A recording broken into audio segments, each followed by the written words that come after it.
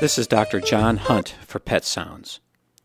Allow me to take a few minutes of your time to talk about pet care, pet medicine, and everything in between.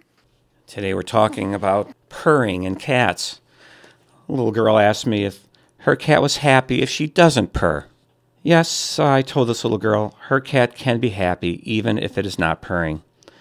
Some cats are just not purrs, if that's a word. Or at least their purring is inaudible, which is not uncommon. Nevertheless, you can be assured that your cat is happy if it is lying on your lap asleep or licking an empty sardine can and not purring. Purring is the universal behavior people use to attribute happiness or contentment in their cat. We can see purring as early as 2 days old in a kitten.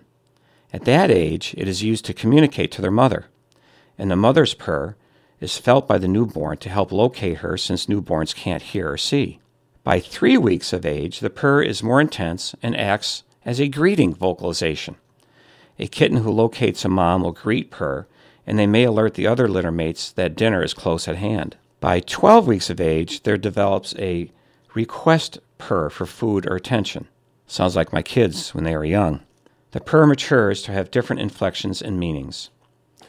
The purr can occur in situations other than nursing as a kitten or on your lap, being pet as an adult.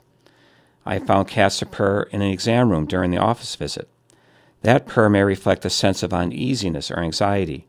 Cats will purr as well just prior to death. It is hypothesized that the purr reflects the state of euphoria just before dying, like that felt in terminally ill humans. So your cat can be happy without purring and be anxious and purr. The context at the time of purring will help interpret the cat's motive for the purr. Thank you for listening. This is Dr. John Hunt for Pet Sounds, giving you concise answers to common pet-related questions at WERU. Until next time, enjoy your pet and don't forget to give them a hug.